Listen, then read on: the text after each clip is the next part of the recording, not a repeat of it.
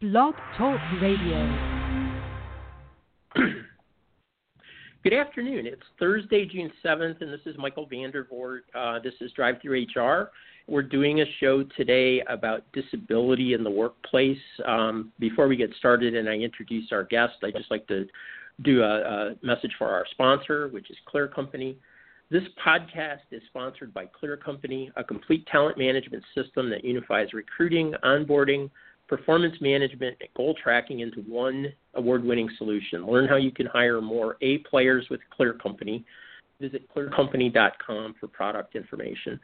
Our guest today is Mary Dale Walters, and Mary Dale is a Senior Vice President with Allsup. She focuses on the company's efforts to ensure access to a continuing quality of life for tens of thousands of customers. Allsup is a company that works with individuals, employers, and insurance carriers to coordinate private and public benefits for workers with disabilities and retirees, including Social Security disability, ticket to work, veterans disability, marketplace plans, and private employer benefits. Mary Dale, welcome to Drive Through HR. It's great to have you today. How are you? I am good. Thank you for inviting me. You're quite welcome. Would you like to add any sort of personal introduction outside of the bio about what you do at Allsup before we get started on some questions? Sure. I've been with the company a little over 11 years and have worked across the company in things like product development and communications and marketing, research, a lot of research about people with disabilities and our particular customer base.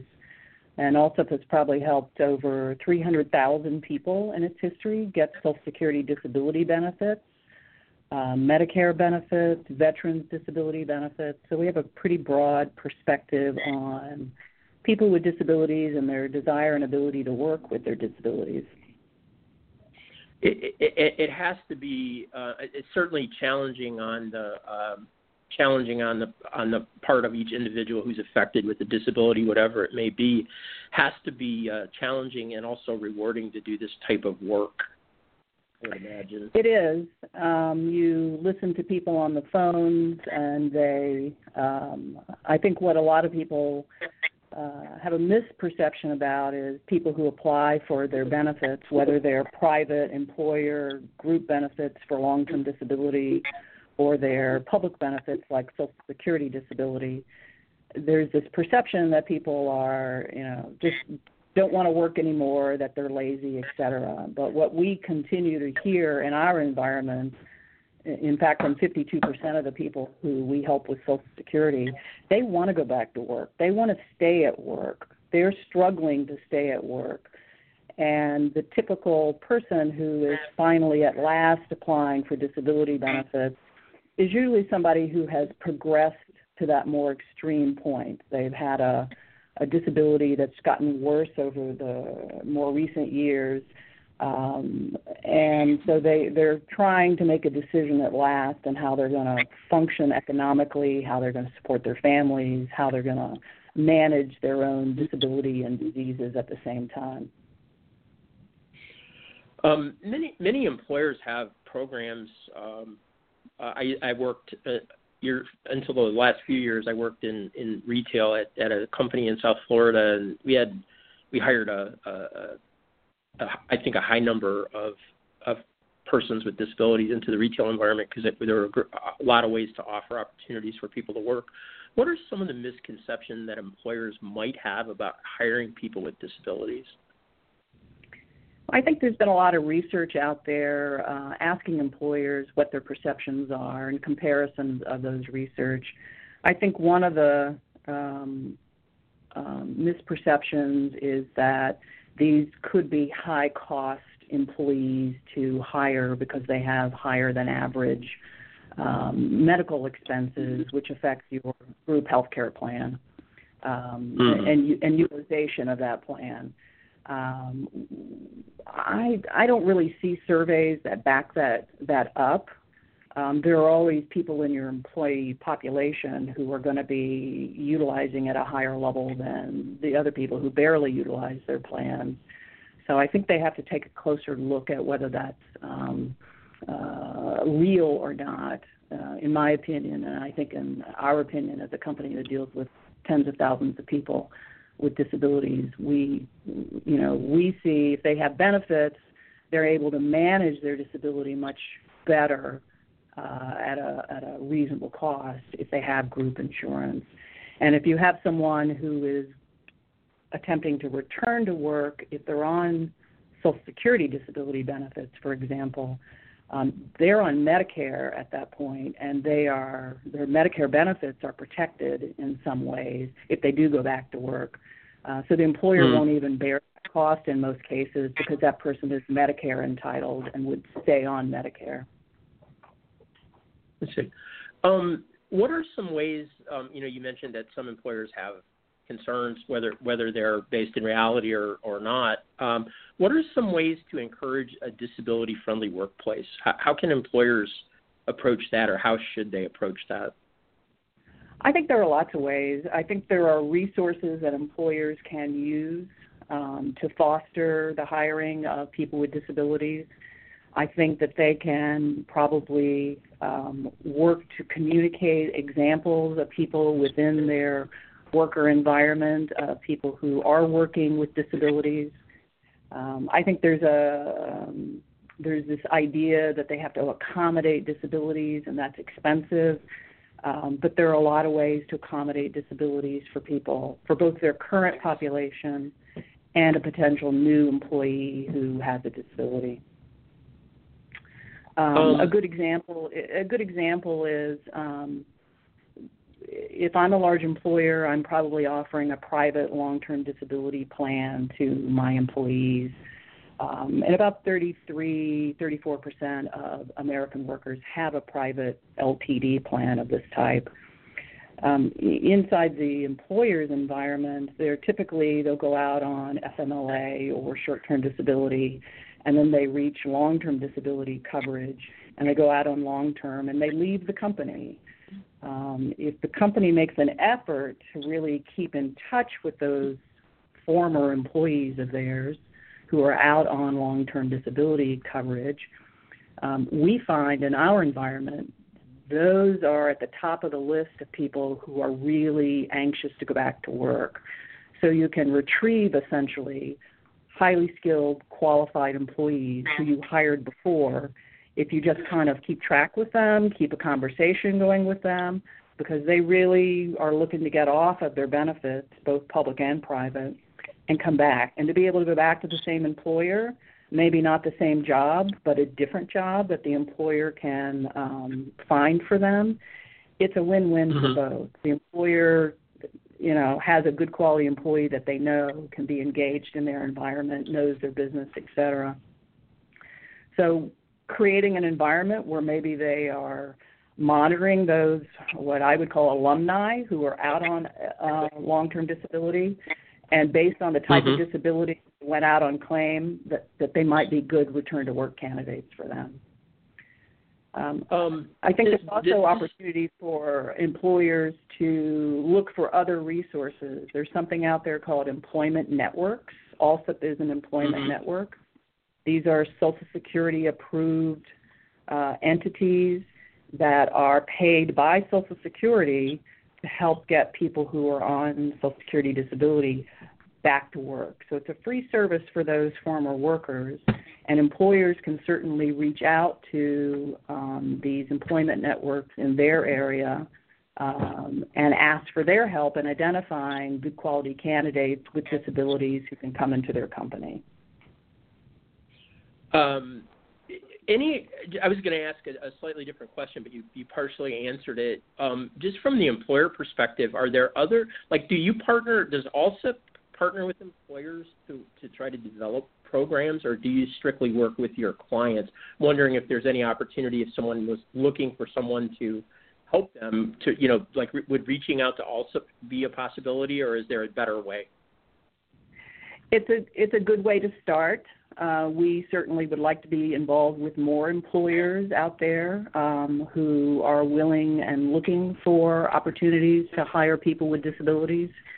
There is a whole list of employment networks on the socialsecurity.gov website that they can look to. states have vocational rehab agencies that function similar to employment networks within the Social Security system, and they can often be helpful in identifying candidates and directing them to employers as well. Okay. In some of the notes that I was reading, it said that research shows that up to 96% of people with disabilities have an invisible disability. What is that? Yeah. What does that mean? It literally translates out almost like you would expect. It is people who have a type of disability that isn't obvious to other people. There's a big organization that we work with that can provide a lot of guidance and background to both employers and people with disabilities. It's called the Invisible Disabilities Association. You can find them online. An invisible disability might be something like a mental illness, depression, bipolar disease, anxiety disorders. It could be those that where they don't really present themselves in a physical way, and a lot of times MS is one that sometimes people aren't aware that someone has MS until they have an episode.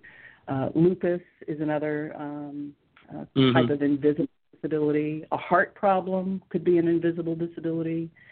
And we think about accommodating people at work, and we think about, adjusting your desk chairs and having readers if you have a visual acuity problem.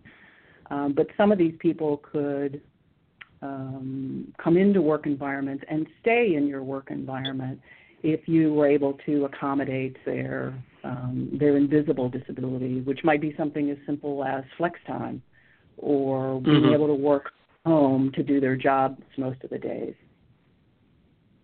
Well, this is pardon me.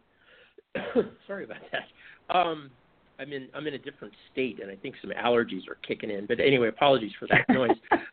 If you're I want to switch from the employer focus for just a second. What if you're an employee and you something happens, right? Like say a car accident that wrecks your back, or it doesn't really matter. Something that changes your physical condition. How do they approach? I mean, I guess you work with that's the kind of client you would work with, presumably. So how does somebody that's going through this kind of work with you guys, or what's the first few steps someone that might take it if they're new to this process, if you want to call it that? That's a great question. I just talked to somebody recently who was asking me whether he was eligible for Social Security disability, and his disability was finally taking over his life, and he was making decisions about, do I go to work today, or do I take my car to the mechanic because he had such limited energy. In his case, I advised him to do what I would advise almost anyone to do, and that is when you feel like your disability has reached a point that's affecting your ability to work, go to your HR department and start a conversation with them. Make sure you understand how your benefits that you have available to you do work, about FMLA. Some of this depends on the size of your company, but FMLA, short-term disability leave, how you can use your vacation time, whether the company has flexibility in your job or a different job that you might be able to do easier. And they usually provide you with pretty good guidance on how to move down this path at each point. It may be you're going to overcome things after 3 months on FMLA, and you're kind of right your ship and, you're back at work. It doesn't mean that you can't have a conversation with them that says, this job I'm doing now is a little overwhelming for me with my disability. Is there something else I can do in the company that's a little less strenuous, that doesn't require me to, install phone systems underneath people's desks and in floors and things like that, for example. Right. If you have long-term disability group plan at work, definitely ask them about how those work so you get an understanding of the timeline there. And if you are going out on long-term disability, you should understand the variations in your long-term disability policy. Some of them have limitations. For example, if you have a mental illness, that may limit your coverage to 2 years. Some of them may give you coverage for 2 years because you can't do your current job, but in another 2 years they're going to say, well, let's see if you can do any job. You have Social Security disability available to you if you're severe enough and you meet the eligibility requirements. A lot of benefits come with Social Security if you can make it through that maze. Some states, like California, have employee disability systems within those states. So there's a lot of options for people out there. It's just very confusing how they all come together and work together. So starting in your HR department is probably your first step, especially if you had a conversation with your doctor where you're saying, I'm not sure I can do this anymore, and the doctor agrees. Okay, so I guess so. I'm just playing off that. So that's so your business is to assist people, right? How does someone find you if they? I mean, is it a referral process? Is it like they look you up online? How does somebody get in touch with ALSUP to provide help? Sure. There's probably a variety of ways, I imagine. Yeah, if they were easy to find online, if they believe they can't work any longer because of their disability, we can do a free assessment of their situation to determine if they are eligible for Social Security disability benefits. They can do that by going to truehelp.com or alsup.com. Either one will help them out. Okay. If they're already out on disability and they have Social Security disability and they want to go back to work, they can go to our Employment Services website, which is alsupes.com, and there they can find information about how I can transition or try to transition back to work. So we can help them on either of those situations. We often find people have dual benefits. They may be Medicaid entitled. They may be SSI entitled, which is a slightly different disability program. We might be able to help them in those situations as well. I think it's important to point out that whether you're an employer or somebody already on Social Security disability benefits, there is a really important program called the Ticket to Work program inside Social Security. It's only available to people who are on Social Security disability, and that's where you find your employment network like ALSUP. ALSUP will help you put together your resume, provide you with guidance, kind of put together a plan for how you're going to go back to work, and help you in moving down that pathway. If you do go back to work, they will help you understand that your benefits are protected for 9 months to 12 months. That means if I'm back at work, I can earn a certain amount of money. I can still keep my Social Security benefits. And if I stay at work, I can transition off of my Social Security benefits. ALSUP would help you do that as well and make sure there's less messiness with Social Security. And they'll also help you understand how you have Medicare that will last quite a few years beyond that, and help you literally over the next 5 years of the time that you go back to work at no cost to the individual. And the employer isn't put in a position to accidentally disrupt someone's benefits if that person has an EN and if the employer seeks out EN to help them find new employees for them. Thank you. Great answer. Thanks for answering that. You in one of your previous answers, you named off 6 or 7 different MS and mental illness, and again, pardon me, a number of different types of things that would be classified under the disability, the word disability, I guess. And I think that in our conversations at work, from an HR perspective, I think a lot of times I know I've done this, we talk about hiring people with disabilities. Your comment made me think that, that's really generalizing a group. So what happens when you collapse that range of characteristics, and just kind of put it into a single category? Is that a bad thing, or is it a good thing? In my opinion, not a good thing because it essentially perpetuates stereotypes about people with disabilities. Right. Someone with diabetes would be in that invisible group, and many diabetics maintain their diabetes in a efficient, well-managed way, and so to put everybody in that one category, it's too big a lump, so to speak. I know we see in our EM environment that there are people that we can see coming through the Social Security disability process, and based on the type of work history they have, meaning a long work history, and the type of disability they are reporting to Social Security, we know some of those people and some of those types of disabilities are good candidates for returning to work one day. And some of those are invisible disabilities. I think it's important, too, to remind people that you have an employee population right now full of people with invisible disabilities.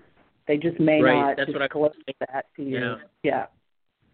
Recently, under the Obama administration, they made a decision to essentially enforce a part of the American Disabilities Act, which would require large federal contractors to prove basically that they were hiring and maintaining 7% of their workforce dedicated to these government contracts as people with disabilities. So employers did what smart people do. They started with their current population and asked people to self-identify. From everything I've read and talked to people about, they didn't get a lot of people to self-identify. Some people may not think that's their employer's business. Some people may not want to be singled out because they worry they will be stereotyped or put in that big category of disability. American workers don't want to be thought of that way in general. They're at work. Their disability isn't disrupting their work at that point. So that shouldn't be important to my employer to know that.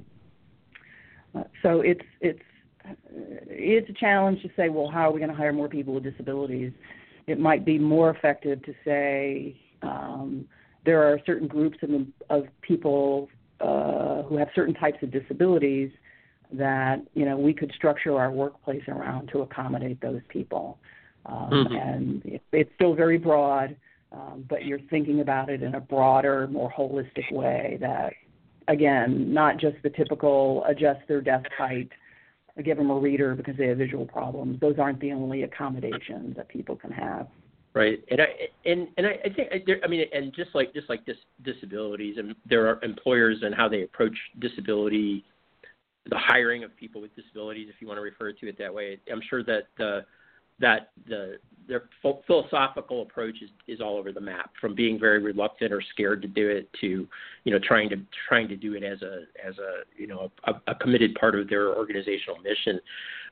It seems to me that there's I'm working from a cubicle today, right, in Texas when I live in Georgia. So I just have my computer and my cell phone, and this show is coming from San Antonio where I'll fly home later tonight. So telework, remote work, flex life, all that kind of stuff. Is there a greater opportunity for employers with the way technology is advancing and allowing people to have greater ability to work not necessarily in an office? Does that help with what you guys are trying to do? I think it does, and there's a lot of data that would probably support that. I think what companies have to do is look at their policies and do their policies inadvertently restrict their ability to be flexible for people with disabilities. For example, work at home. There are a lot of companies that allow their employees to work at home. New employees often fall under a probationary period, however, that prevents them from working from home for a certain amount of time until they basically prove that they're able to do their job inside that employer's environment. Well, that sounds very logical and rational to all of us who employ people, but at the same time, does that create a barrier for hiring somebody who really needs to work from home and can be productive?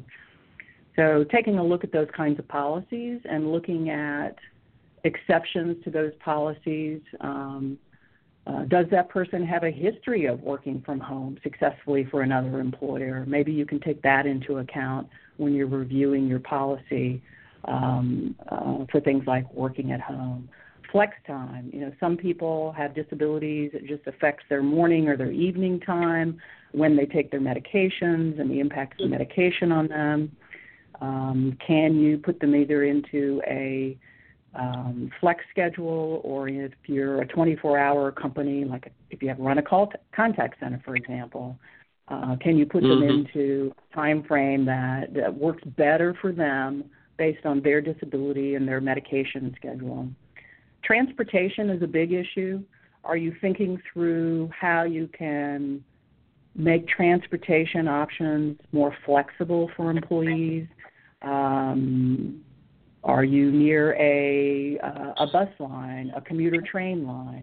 Do you have people inside the company who are willing and already commuting with the other people, that someone could get a ride into work and a ride home simply because they don't drive?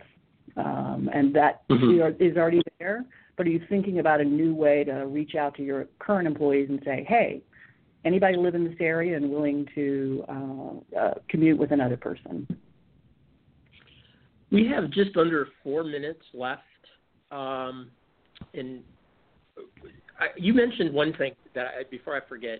You mentioned Ticket to Work, which is actually something I had never heard of, despite working in human resources for over 30 years. So it makes me wonder, and especially given the answer you just gave, are there other programs that employers I think you may have partially answered this, but are there other other programs like that employers should be aware of that you could think of?